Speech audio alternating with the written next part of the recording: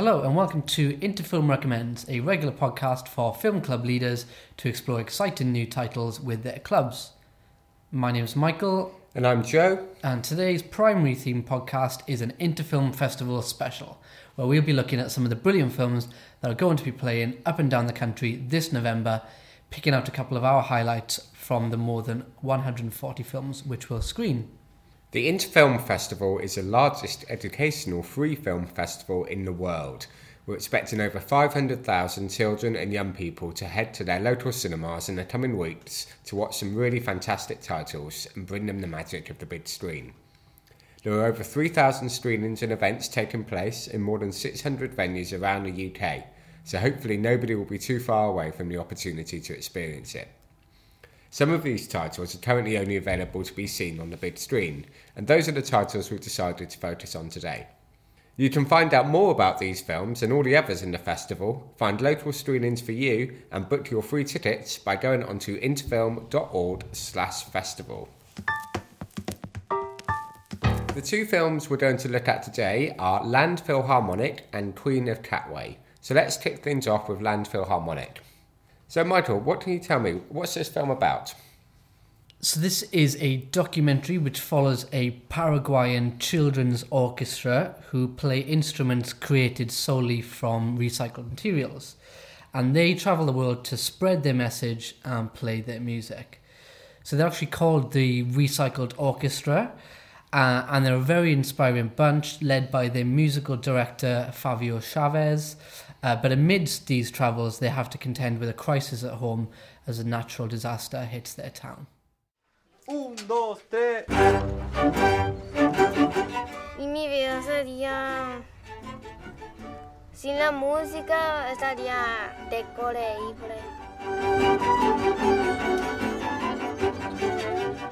La gente se da cuenta que no tenemos que tirar la basura muy fácilmente.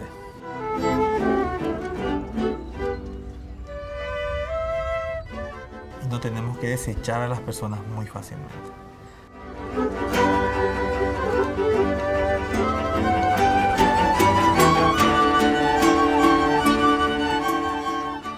Brilliant. Why do you like this film so much then?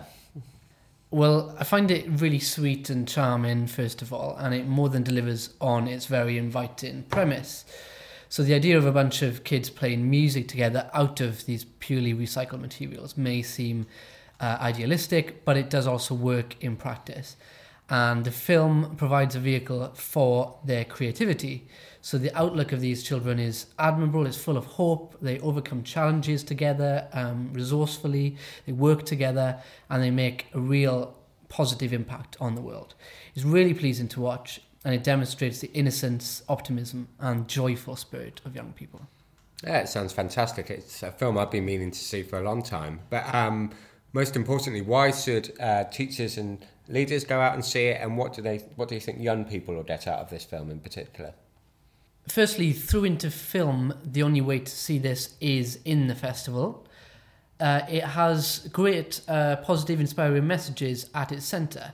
Much of the film, we should say, is in Spanish, and so can be used with any potential learners of the language. It's obviously a great film as well to demonstrate the need to recycle. It looks at the conditions of poverty in South America particularly, and it also shows the skills needed to overcome problems.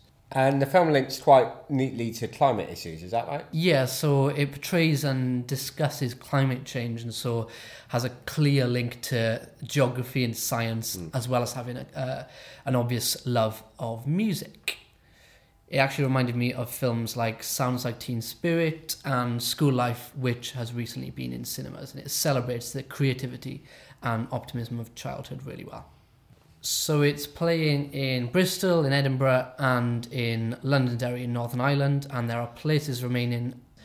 We should also say that it does not have a BBFC certificate, but we would put it at 7+. It's 84 minutes long, so it's a nice short watch, and there is a film guide on our website exploring the film a little bit further. Okay, so let's move on to our second film of the episode, Queen of Katwe. So Joe, can you tell us a little bit about this film and what it's about? So, based on a true story, Queen of Katwe is an uplifting film about aiming high and never giving up. It tells the story of Fiona, a young girl born and raised in Katwe, which is a slum in Kampala, the capital city of Uganda. She lives in desperate poverty in a tiny space of 10 foot by 10 foot, I think, with her mother and her siblings, and has really gone through a lot of hardship. She was gravely ill at a young age. She had to drop out of school because the family could no longer afford to send her there, and she doesn't even know when her own birthday is. But one day she stumbles across a sports outreach institute and is taken under the wing of a soccer player turned missionary who works there. And he introduces her to the world of chess, something which she's never heard of before and is very little known in Uganda itself. And her world just gets totally transformed. She finds she has a real natural talent for the game. And before long, she's travelling her country, taking part in tournaments and discovering a world of possibilities previously unknown to her. And can you tell us why you like this film so much? Well, I think it's a really warm, inspirational story about a part of the world that I personally knew very little about. It's the type of film that could easily get bogged down in kind of good intentions and fail to produce an engaging story, but that doesn't happen at all right here.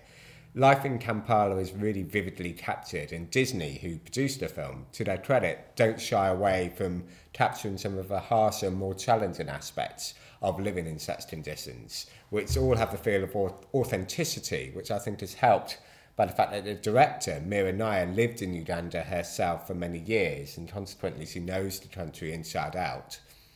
There are some really wonderful performances from the likes of David Oyelowo, who you might have seen in the United Kingdom, and Lupita Nyong'o, and who are really able to open the film out. So we don't just get a portrait of Kampala as seen through the eyes of one young girl, but we see a full-on, multifaceted community. It's a film that's really full of life and optimism and tenacity, and I just found it a really refreshing film that deserves to find a wider audience. There's clearly a lot to like about the film. Can you say anything further about why it relates to young people and what they would get out of it? Yeah, it's a really vibrant and enjoyable film from Disney and demonstrates how they are really trying hard to tell more diverse stories and expose young people to parts of the world they may not have heard about before or be familiar with. But what it does, which is really clever, is it does that in a way that young audiences will find entirely comfortable. So it uses a sort of tried and tested Disney formula of storytelling to gently introduce them to some more challenging issues. So it covers what life in slums is like for young people in a similar manner to something like Slumdog Millionaire, which some of you may have seen. But crucially, it does so targeting a much younger audience, so it doesn't have that kind of violence that you see in films like that. It's a really empowering story about discovering your own personal talent and not allowing other people to put you down. So one of the themes of the film is how in chess a pawn can become a queen by getting to the end of the board, or as Fiona puts it, the small one can become the big one, which I think is a really lovely metaphor for young people to latch onto. So it contains all of these universal messages about refusing to accept your lot in life and triumphing over adversity. The mantra of the film is that even in the most trying of circumstances, you can always reset the pieces and start again. Hey Fiona, how is your life? It is fine. Young girl, come inside. What is your name? Fiona. Could you please show Fiona how to move the pieces? In chess, the small one can become the big one. So Queen of Katwe is a PG certificate. It's a 7+ on the Interfilm website. It's a bit longer, it's 124 minutes, but it's well worth seeking out. And it's playing in London, Bristol, Manchester, Cardiff, Middlesbrough, Sheffield, and many more. So do go onto the website and find if there are any screenings taking place near you. So that's everything for today's episode. Thanks for listening. The Interfilm Festival runs from the 8th to the 24th of November inclusive, all over the country. Do go on to interfilm.org/festival or get in touch with a member of our team to find out more. Do check out our previous podcasts on SoundCloud and iTunes, all of which are accompanied by show notes, which link to resources including film guides, film lists, blogs and video content. If you're also interested in secondary content, we also have a new podcast available featuring some of our favourite festival content for slightly older age groups. We'll be back again soon with another episode of Interfilm Recommends, where we'll be looking at another exciting new DVD release for you and your film clubs to watch. But until then, it's goodbye.